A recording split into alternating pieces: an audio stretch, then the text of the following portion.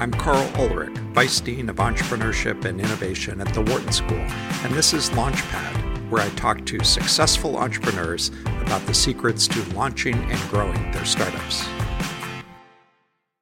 I'm lucky to be joined in the studio by Rachel Bagnolo, who's the founder and CEO of Annie London.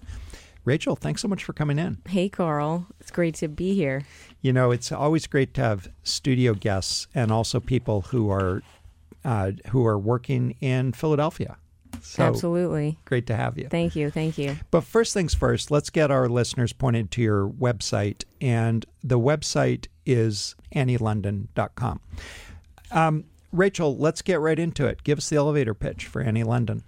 So a lot of people hate wearing helmets, whether they're biking or skateboarding. And the reasons are because helmets are bulky. You can't put them away anywhere. And they're kind of ugly, a lot of them. So it's really a pain in the neck. And so a lot of people are putting themselves at risk. So we created a brand, a health and wellness brand around creating more stylish, safer safety gear. And our first flagship product is the London, which is a collapsible bike helmet. It's also an active sports helmet, so it could be worn for, skateboarding, roller skating, rollerblading, but cyclists seem to be really going crazy over it. So definitely we've been involved in the cycling community, but the London is our first big product, and we have a whole line of accessories that go along with that helmet for customization. All right. Well, I've been a bike commuter for 44 years now, almost daily. So I've commuted a lot of days on a bike, probably most of them with a helmet on. But give me the pitch. Why do I want the London? What does it do for me that my current bike helmet doesn't do for me? So a couple things. Number one is the helmet that you're wearing actually has a type of material, safety material, that degrades very quickly. So your helmet's actually only going to last you about 2 to 3 years, even if you never take it out of the box. It's just the way that the chemical composition of that material, it doesn't last very long. So the London helmet actually has a military-grade safety material that lasts 6 to 8 years. So you're able to have a product that's safer for a much longer period of time. We've actually gone through lab testing, and the helmets actually outperformed a lot of the leading helmets that you see people wearing every day by a long shot. So in terms of safety impact, if you get into a crash, you're going to sustain fewer injuries wearing the London. And I know it sounds crazy, like it's a folding helmet, but it's also safer. How's that possible? It's really in the technology of the way that my team and I engineered and designed the helmet to have this military-grade foam that adds a layer of protection that you just haven't seen in the biking world. But this material is actually being used in military helmets. It's being used in hockey, football gear, things like that. And so that alone is, I think, a huge thing because, right, it's a helmet. It's supposed to protect you. So that superior protection is something that I wanted to up the ante in the industry. I think this industry is ripe for innovation and growth and change. So in addition to that, it folds up to 30% of its original size. So it gets really tiny that it can fit into a small bag. So when you're running into the office or you're running late to class, you can just fold this up in 1 second and put it in your bag. Okay. So Rachel, that's all super interesting. So you led with works better. You led with lasts longer, and then you went to works better. But I would have led with it's really small. Was that where the idea came from? By the way, before we get into the origin story, this is the problem with radio. You just handed me the helmet. No one knows that nor can see it. So maybe you could describe for me as I hold this helmet what I'm looking at. So this helmet it's black. It actually has a plastic outer shell that's inside of fabric, and there's a layer of a safety material inside the helmet that lines it. There's also an LED light on the back of the helmet for extra visibility, and the helmet folds in at 2 points, and then it folds in again a second time to get even smaller. So it actually ends up being 30% of its original size, that it's a nice little pocket that you can put in a book bag or purse. Yeah, so I would describe it as, if I were to describe the package, it looks to be about 6 inches wide, 8 inches long, and maybe 2 inches thick when folded. Correct. So it looks about the size, what would be the relevant analogy? The size of an iPad mini, but about 2 inches thick. That is about that size, but 2 inches thick. And then if I were to describe it, I'd say it's a segmented, so imagine a bicycle helmet that has effectively tiles, segments that comprise the outer shell. So it's not one continuous shell. It's a series of plates, effectively armored plates, almost like an armadillo or a turtle. And yet those plates are connected by flexible hinge-like elements that allow this thing to fold flat, almost like an origami helmet. Correct. Yes. Okay. Yes. All right. How did I do? You did good. Okay. You did very good. All right. So I guess my first question, looking at this, would be one thing it isn't is a continuous outer shell, and so how much of what a bike helmet does relies on it having an integral dome-like structure? So I think it's that in our society, we've been so used to what we've seen for the last several decades of that you need this thick, bulky, hard shell to protect you, when in fact it's really the safety material and the design of how it covers your head is what does make a huge impact on how it protects you. So there is ventilation in different parts of the helmet, which is important because, we don't want people overheating. So we added some ventilation as well. Okay, and you alluded to superior performance. How is performance measured for bike helmets? And when you say superior performance, what do you mean? So there are standards that the government has through the Consumer Product Safety Commission, and basically what they do is they drop anvils at different angles on top of the helmet at different speeds, and they beat it up. And then they yank on it to make sure the chin straps don't come off, and then they dunk it underwater. Then they heat it. They heat it to basically mimic all these environmental conditions of extreme heat, extreme cold, and just humidity, as well as obviously the impact. So they're testing all different things and coming at this from all different angles. And even just with this sample, it's not even a production made sample. Like, I actually made this by hand. I learned how to sew and figured it out. It actually outperformed, many of the other helmets I was saying earlier. What about, I know, because I'm a little bit of a bike nerd, I know there are at least 2 other third-party standards, Snell and I think ANSI maybe, that are applied to bike helmets. Has it yet been through those standard-setting organizations? We've gone through CPSC. Really, ANSI and the others are not necessary to go through as well. CPSC has really been the governing body that changed back in the 90s, that you can really go get tested through that governing body. And once you have that certification, you're allowed to sell your product in the United States. Okay. All right. Take us back to the origin story. Where does Annie London come from? The name or the company? Well, we're going to get to the name. Okay, let's start with the company. Okay. Yeah. So, a few things really inspired me to start the company. One is that many years ago, a good friend of mine, we were kids, got into a bike crash and wasn't wearing a helmet, and she became permanently blind in one eye from that fall. It wasn't even a car was involved. It's just the way she hit her head, and that's something that always stuck with me throughout my life, and the doctors even told her, if you were wearing a helmet, you probably would have been fine. So I've heard so many stories like that one from friends of mine, family of mine, that some people actually died in crashes. So to me, it's a real serious safety issue that we always we assume, well, it's never going to happen to me. It'll happen to somebody else, and I think we sometimes underestimate our fragile state in the event of a crash. So I really wanted to start a company that was built on safety, number one, because this is a helmet, right? But also it's really convenience. I saw a lot in the city of Philadelphia, even when our bike share launched a couple years ago, Indigo, that a lot of people weren't wearing bike helmets. And it just kind of triggered me, and I started noticing more and more. I'm like, a lot of people don't wear bike helmets in the city. I just moved here about 6 years ago, and seeing that really struck me. And I was curious why people weren't wearing helmets. And I know when I was a teenager, I didn't wear helmets because it wasn't cool. I didn't like the way it looked. As soon as I drove around the street, my mom was like, you know, you better wear your helmet. And I would take it off right after she didn't see me anymore. And a lot of teens do that.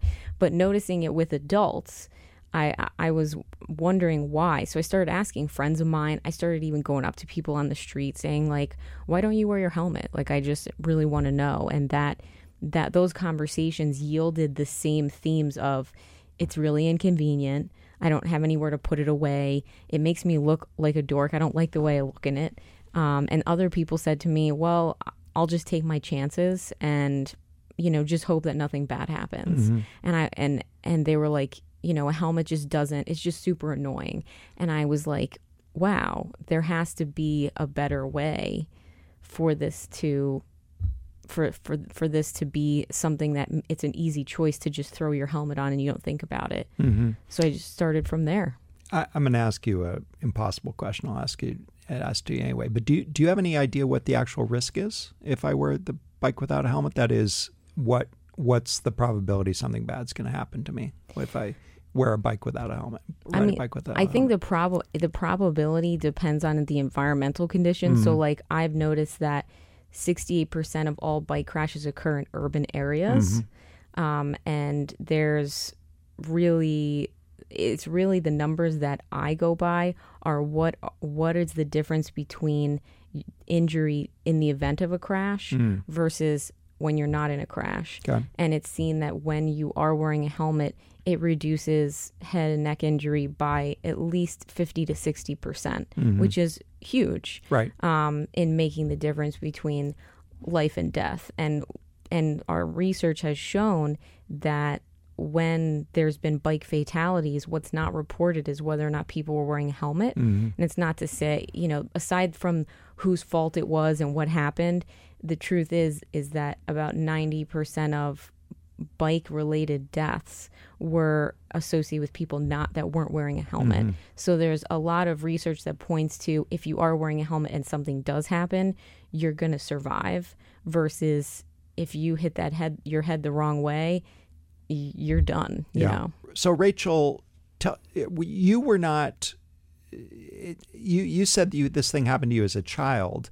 What was the critical moment where you said, okay, I'm going to start a company? Where did this actual idea come from? So interestingly, many years ago, I was actually in a doctorate program for psychology, and I was becoming a doctor. And I was a therapist, and I was in that whole world, and, you know, I wasn't really happy. I was doing well at it, and something didn't feel right. I was already burnt out. I give people a lot of credit that are therapists out there. But I ended up deciding to go into business. And I realized from looking back at my life and looking back at all the volunteer work that I've done in nonprofits, that there was always this aspect of me that was wanting to be the leader and run things. And I always like starting new projects out of thin air. I started a mentoring program for at-risk teens when I was an undergrad at Rutgers in New Brunswick. And that was one of the most exciting things I'd ever done, just starting this program from nothing. So I realized when I was in this doctorate program, there might be something about me that I wasn't really aware of. So I started going to career coaching, and I found that there was really this entrepreneurial spirit. And I had never really thought about that word. It never really came up in my life. It was more like, I'm a leader, I make things happen. So I decided to get my MBA. I thought, okay, I've never taken a business class in my life. I don't know anything formally about business.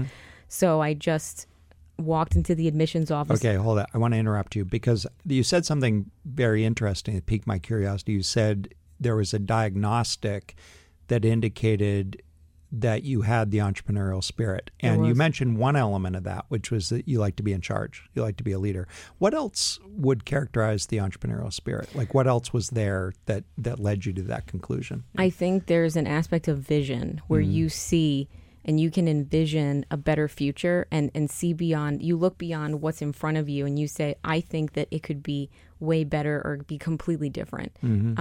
That you're not just about managing what's happening right now and not just leading what's happening right now, but you're able to look into the future and sort of be a fortune teller, I think. And you can see, and that's what happened with the mentoring program that I started, was that I didn't like the internship programs that they offered in the program. So I went to the head of the department. I said, I don't like any of these. I want to go start my own. And I really think that teenagers could use mentors, because I did that a lot in the nonprofit world. So the professor that ran it just like looked at me and he was like, all right, go ahead, like see what you can do. So that was my internship, was starting this program. So I think being able to have the gumption and grit to really know that you're going to hear no a lot, and that people are going to think you're crazy sometimes. I mean, even with the earlier versions of this helmet, people were like, what is that? You know, but you have to be able to see past that and have the drive and be able to delegate your vision to other people to make it happen. So.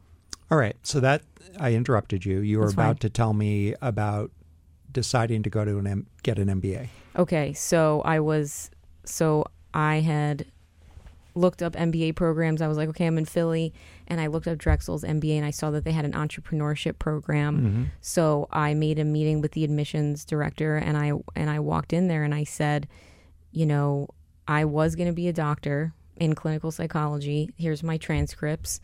I took the GRE and everything. I was like, so, you know, I was getting straight A's in the doctor program, and I said to him, you're going to accept me today into this MBA program. And so we had a conversation, and I told him that I wanted to start a company, and I would make Drexel proud. And we had this conversation, and the director looked at me and he's like, well, I really like your tenacity. And I thought to myself, the worst that could happen is he's going to say no to me.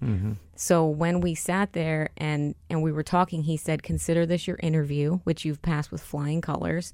He said, do you want to start next month? And I was like, I'm in, let's do this. And that's how I got in. I don't know that that'll work for everybody, but I had the doctorate behind me, and I leveraged what I had to offer.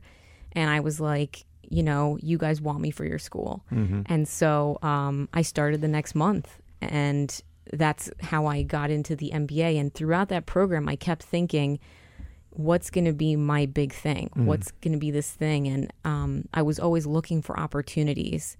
And I had come up with a few different ideas, and I tested them out based on what I had learned. And things just kind of led nowhere, or I wasn't really excited or passionate about the idea. I still think some of the ideas I had are great ideas. I just wasn't super into maybe that field or something like that.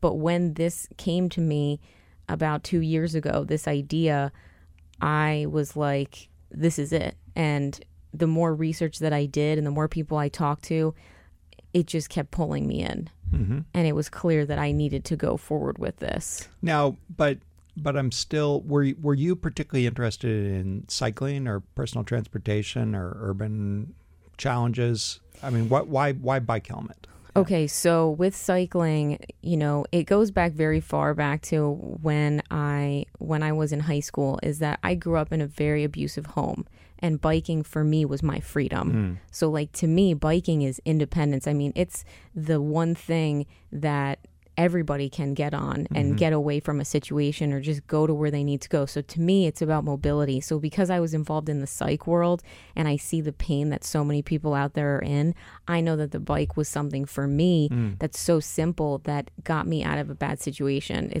And I just feel that from what my research on the bicycle, I'm super into women's history, and we'll talk about the name of the company about that. But it's really just knowing that mobility was something that people weren't engaging in, because people said to me, I won't bike because I don't feel safe. And some people have even said to me, I won't even bike because I don't want to wear a helmet. And if I don't have my helmet on me, I won't bike.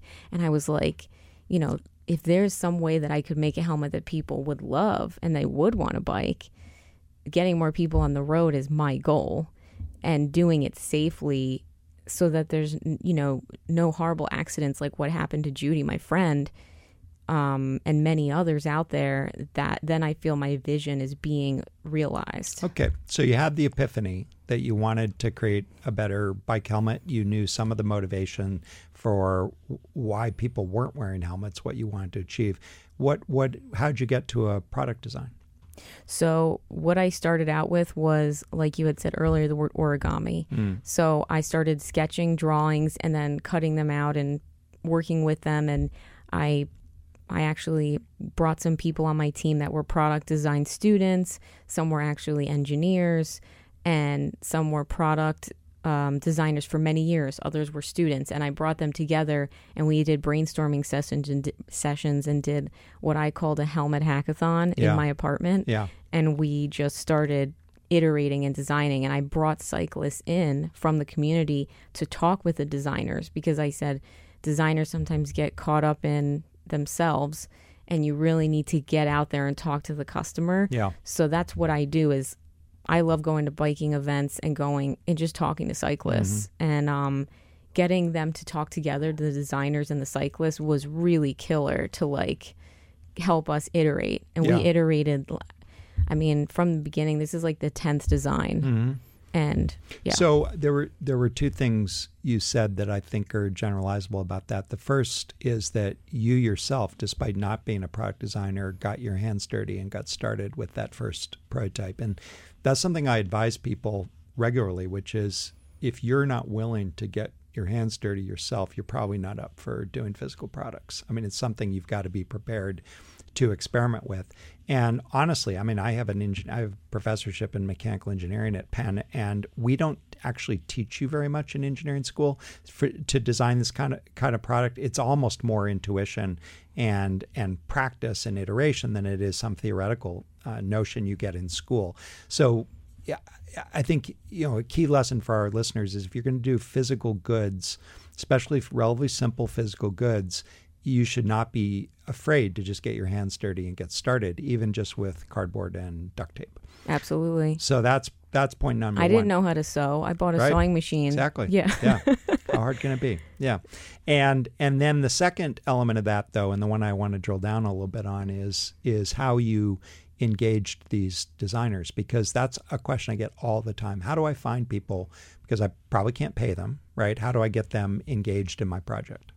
So I did put together, I did go dip into my savings big time to like pay some of these designers. Okay, so you paid them a little bit. I did. I paid them something for sure. And I did put them on the patent, because I wanted them to all know that they were a part of this. Right. To be able to say that they were a part of that design, which made them feel really good. So I would consider that when you're filing your utility or design patents to include the names of people that contributed. But that's actually required by law, so it's not just a nice to have. It is, yeah, that's true. Good point. Thank you. Yes, yes. And some people I think don't realize that. And a lawyer told me that. I was like, okay, that's good to know. So with this, current model, it was really that I reached out to students at different design schools and really reached into my network. You just got to ask around, and I will say that was probably the most difficult thing. Yeah, is that finding the right people that were interested in doing this was a huge challenge. So I just didn't give up. Yeah. I just kept going. All right. Well, we just have a minute left, but I promised I would get to this name. So tell me where the name Annie London comes from. Yeah. So Annie London comes from the name of the woman, Annie Londonderry, who was the first person to ride around the entire world on a bicycle in the late 1800s. So she actually took a bet by these two wealthy men in Boston that summer, and it was for $10,000, which in today's money is $5.4 million. Whoa. And she really just biked around the world. She did exactly what they asked, came back, took the $10,000 and started her own company. And so that was right around the time women's liberation was happening with the suffragette movement. So that really inspired me a lot, because being a woman entrepreneur, I think that me and Annie are kind of leading parallel lives in this way of going out into the unknown and making things happen. Yeah. And since Londonderry is too long to fit on the bike helmet, you just made it London. I just, so that I could get away with the name, I changed the spelling and everything. It's okay. Annie London. Okay. Yeah. So I'm going to spell one more time because we're out of time, but it's Annie, ANNEE, London. So AnnieLondon.com. All right, Rachel. So last word. When can we buy one?